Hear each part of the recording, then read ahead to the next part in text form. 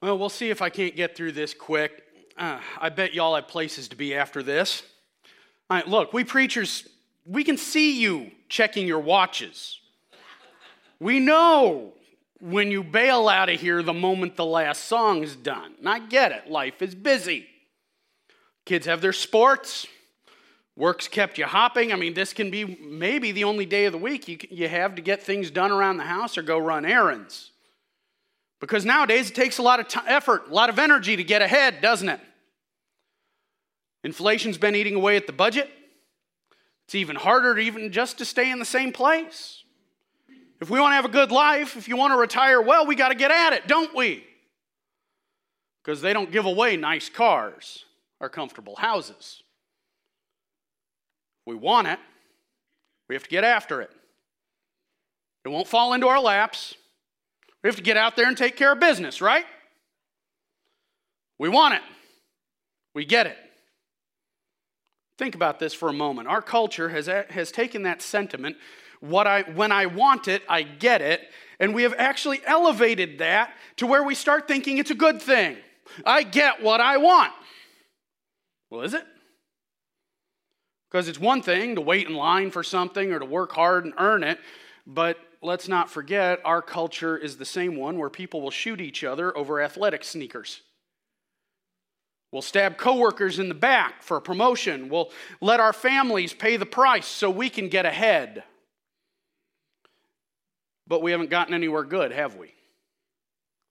All this pursuit of new shiny stuff, large bank accounts, fun times. If it got us anywhere good, you'd notice. But it hasn't resulted in a happier or more fulfilled, better adjusted, or mentally balanced people, has it? I mean, my wife's a pharmacist. She knows just how many people out there are on mood-altering medications. If all this was working, you wouldn't need them. So why do we do it? Well, we do like the flashy stuff, the new stuff, the nice stuff. I mean, that's normal. We look for what catches our eye. But there's something else at work here. It's not just a desire for something better. Our desires, you see, are fundamentally broken. Our wanting is flawed. We have a sin nature that affects us at a root level. I grew up as being a computer geek. We would talk about it being an issue with at least the operating system, if not the hardware. Somewhere deep, deep inside of us, we're broken. And those desires that come out of us, they're not just flawed, they're also actively working against us. We don't just want the wrong things, they're sabotaging us. Paul even described his own sin nature once as drawing him to do things he didn't want to do. It's kind of a paradox. What we want, we know isn't always good for us. So here we are, we're hooked on seeking that which is bad for us, and the process of achieving it is destructive to our souls. And if we ever succeed, we often find out it's not worth the price we paid. You ever watch any of those, story of, hey, I won the lottery? There's not a whole lot of happy stories with that, are there? And what's more, that sin nature and the temptation of Satan draws us further and further down this road. We want. And we do things we shouldn't necessarily be doing to get. And when we get, it doesn't do us any good. So we go and do it all again for more. But we want big, we want grand. I mean, who dreams of being the third best? This year's going to be an Olympic year. Anybody likes watching the Olympics? It's fun. You see all these Olympians show up. What are they dreaming of going home with? It's not the bronze. I mean, a lot of them might be really happy to go home with the bronze, but what they're dreaming about is the gold. We want to be the best. I mean, that grand old Queen song, we are the second place. No, we are the champions. We want to be the best. We want the biggest. We want the best. We're not satisfied with just a little. And we're egged on by that little voice of our sinful nature. As Paul is struggling with that sinful nature and he's talking about it, he says, he's finally exasperated by it. He says, who will rescue me from this? He can't do it himself. It's funny, we have all these self-help books. And if any of them worked, you think we wouldn't need any more.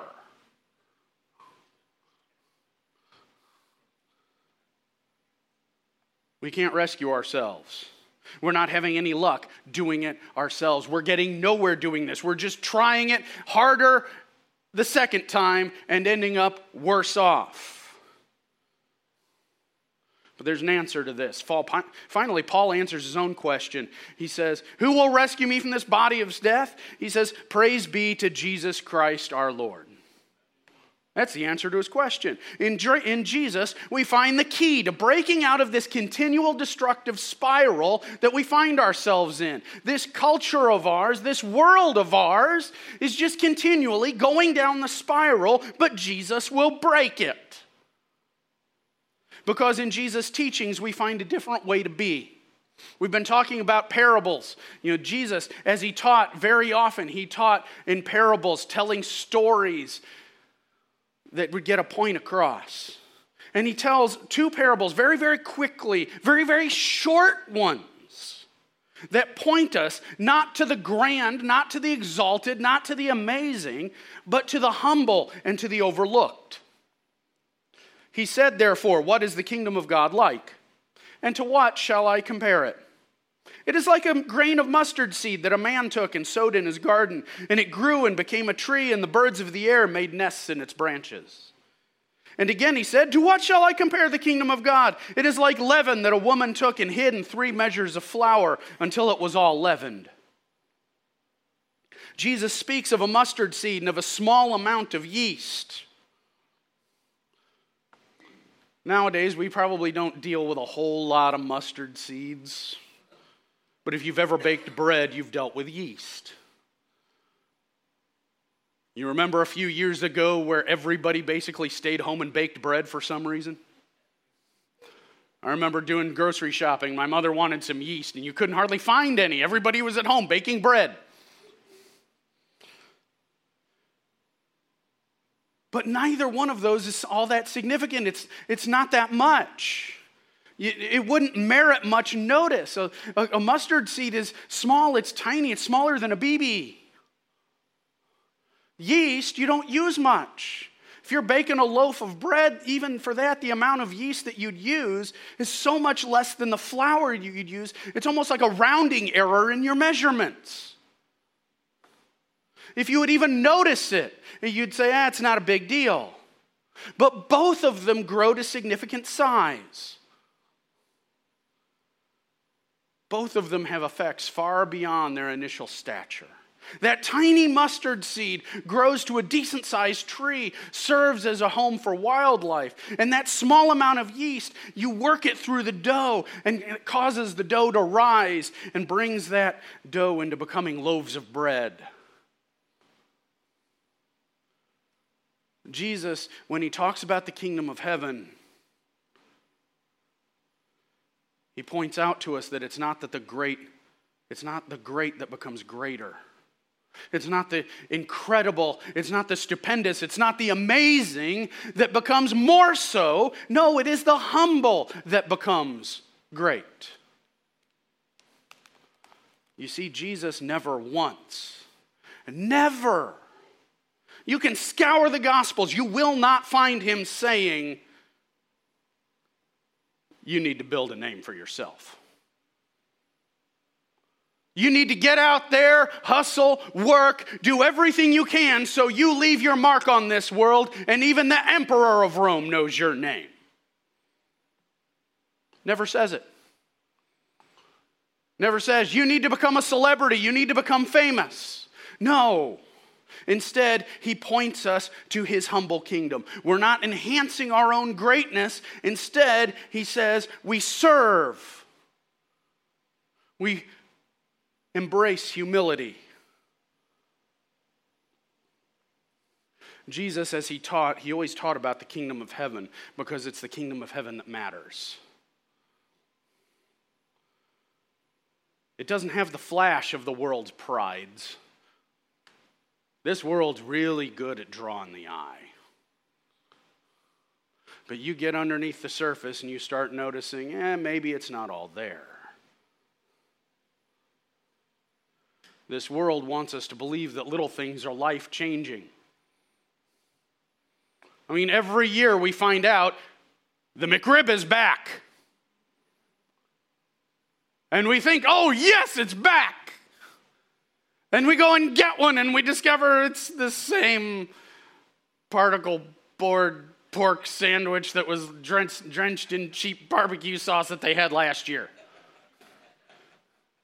Life-changing? No, but maybe afternoon-changing, depending on how it sits. That's what the world does. It builds us up as this really big thing, and then you discover, maybe not. But the kingdom of heaven, meanwhile, it doesn't seem to be like much. It doesn't stand out. It doesn't have the glitz. It doesn't have the glimmer. But it will be eternal. And while the world and all within it will pass away, only the kingdom of heaven will remain forever. Jesus is telling us the kingdom of heaven, the things of God, they look humble, but they grow far beyond any earthly expectation. How do we break this cycle of the world? What's the key to getting out of this downward spiral? To seek the kingdom of heaven. Instead of seeking the things of this world and ending up disappointed, Jesus points us to his eternal kingdom. And like the mustard seed and like the yeast, the kingdom has far-reaching effects because it's the way of God to use the humble to shame the strong. To use what seems foolish to shame what seems wise. You see, the world looks at the kingdom of heaven and it scoffs. Serve instead of being served. Be humble instead of being great. Are you okay in the head? But God's way is not our way. He is wiser. He is greater. Why would we be surprised to find out that God does things differently than we do? He's smarter than we are. You know, if somebody's smarter than you expect him to do something a little different, right? You might even think that person's crazy. They're so smart, their brain just works at right angles to reality. And that's kind of what God does to us. Wait, God says that? That's bizarre. Why would he do things like that? That makes no sense to us. Well, of course not. We're dumb. Compared to God, the whole of humanity of all time doesn't have enough brains to fill a thimble. He is wiser, he is greater. And this growth that we see in the parable, you don't get those results from the start. You know, the mustard seed doesn't start out the same size as a tree. Can you imagine that? Imagine if, oak trees dropped acorns the size of the tree. Can you imagine an acorn that big? Yeah, that's going to wreck your car. Although, if you've ever seen the movie Ice Age, Scrat, the little rat that's always chasing the acorn, he would love it. But no, it's ludicrous to think of a seed the same size as the plant. That's bizarre. That's not going to happen. You'd never get that thing planted.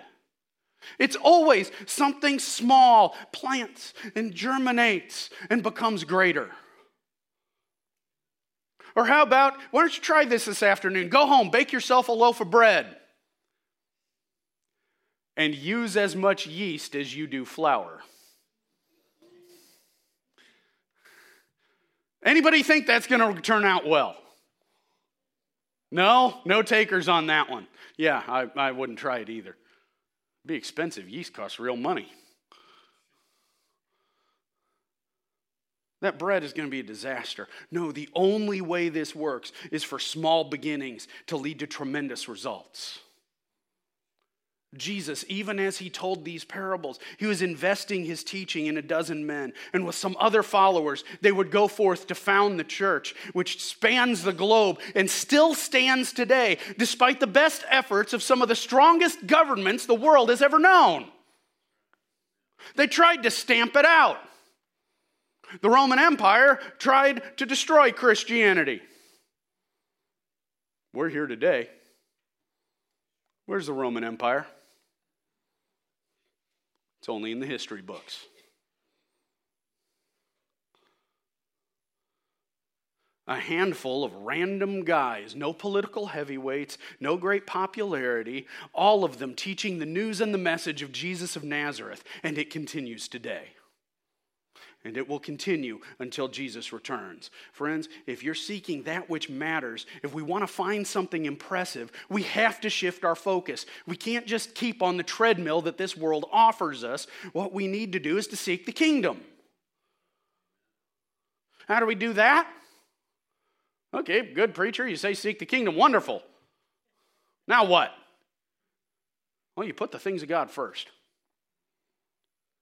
Standard principle of time management: that which isn't important should never come before that which is important.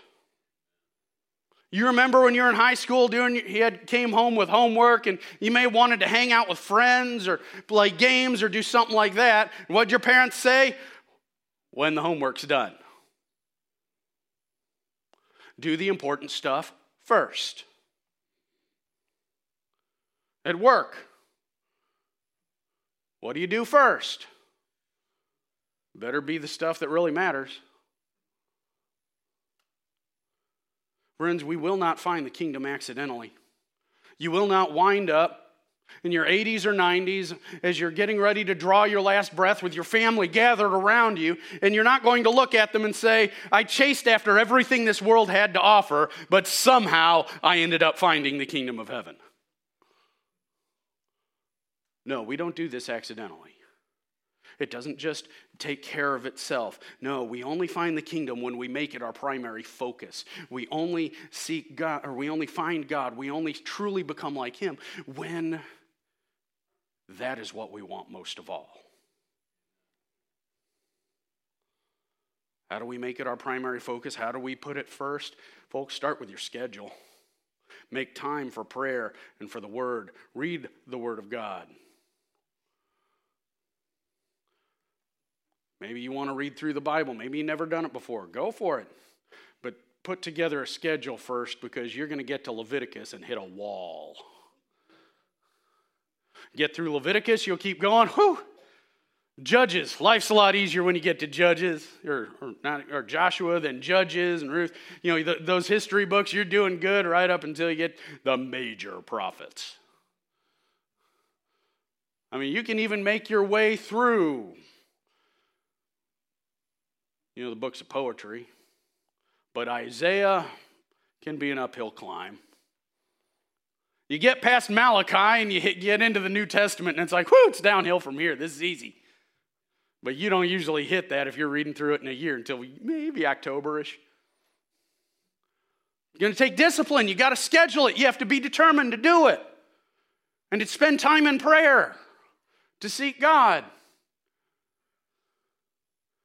If you don't determine to do it, it won't happen. But you make time for that. Ask God to shape you, to mold you, and you'll find as you're putting the things of God first that you're being shaped, you're being molded. At the end of that year, you're not the same person you started with. And you almost can't wait to start the Bible again. Or maybe to find some other devotional work. To say, I'm going through this a different way next time. Put the things of God first and then invest yourself in the kingdom. Don't hold back. That fervor we used to have for the things of this world, that desire to hustle. That's what they've been talking about, that, the hustle. You go, you got your job, and then maybe you got, a side gig. You do that and you work hard, you can get ahead. Well, how about using some of that fervor into seeking God? Instead of taking every opportunity to make money or to seek the things of this world, maybe examine every avenue to grow closer to Him, to become more like Christ. To take that time. Oh, you got a few minutes? While you're waiting on the plane or the bus or whatever, read a chapter of the Bible. You're sitting there talking with a friend. Maybe instead of swapping stock tips, start talking about Jesus. If we do this, we find that kingdom growing. We find that it's becoming so much more than we thought it could be. That little mustard seed, folks, it's sprouted. It's getting big. That little bit of leaven is growing. That lump of dough is rising.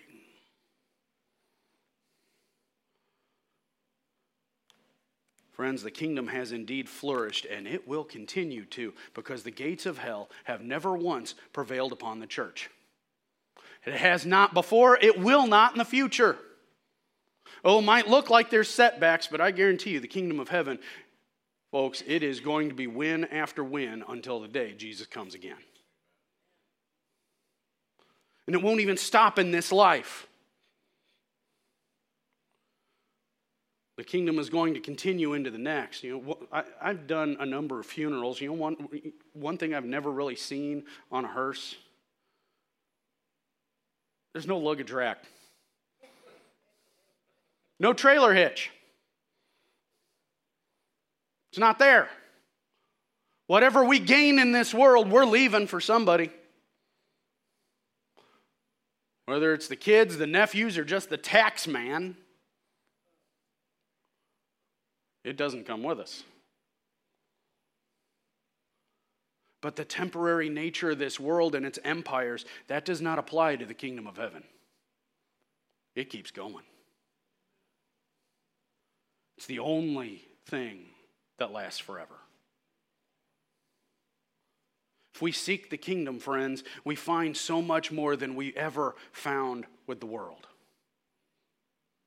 Everything about the world comes to an end. It rots. It falls away. Lindsay and I were at the RV show downtown yesterday.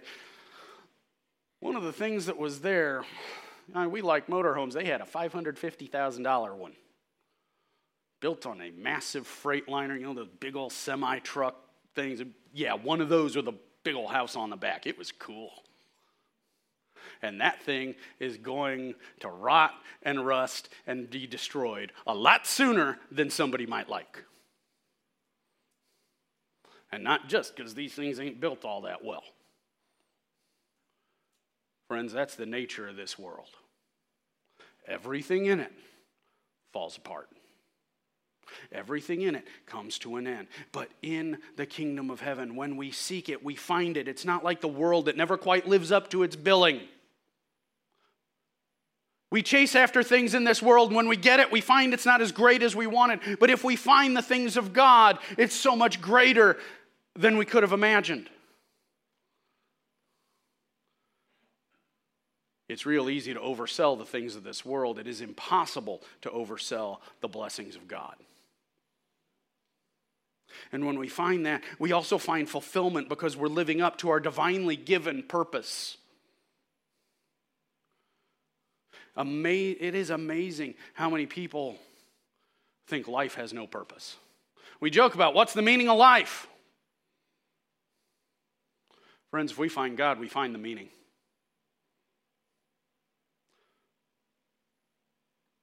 The meaning this world has to offer, it's not much. The meaning we find in Christ, you can't beat it. Because we know our Creator, and in doing that we find peace, we find belonging, we find an inner well-being that beats anything this world might try to deliver. And we find life. We know this world isn't the total of our existence. There's something within us that rejects the notion that it all ends at death. Even hardened atheists, friends, have a hard time with that. Because there is something built into the human experience. Just baked right into our brains that says, no, it's not. But in Christ we find that life. Even though our time on earth may be limited, friends, our time in heaven, it won't be. Here on earth we get what? 80, 90 years? Maybe a little more? Maybe a little less? Imagine what it will be like to have eternity. I don't even know if there's a clock in heaven, if anybody bothers with a calendar. So you got to wait for 1,000 years to meet with Moses. You got nothing but time.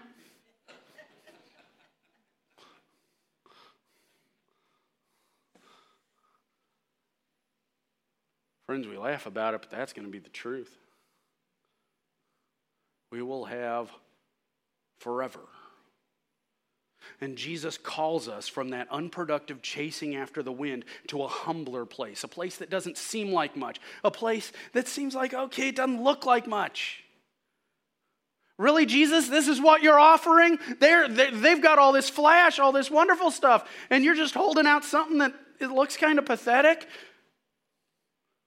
And he says, but it grows into so much more greatness than this world could ever offer. Friends, everything the world offers crumbles. Everything Jesus offers flourishes. We receive blessing and fulfillment now, and we receive life everlasting. Oh, it looks pretty humble to start with. But the kingdom of heaven, it becomes so much more. Stand with me and let's pray. Father, we thank you for what you do for us. We are grateful that you give us your truth, that you offer us. You offer us everything, Father.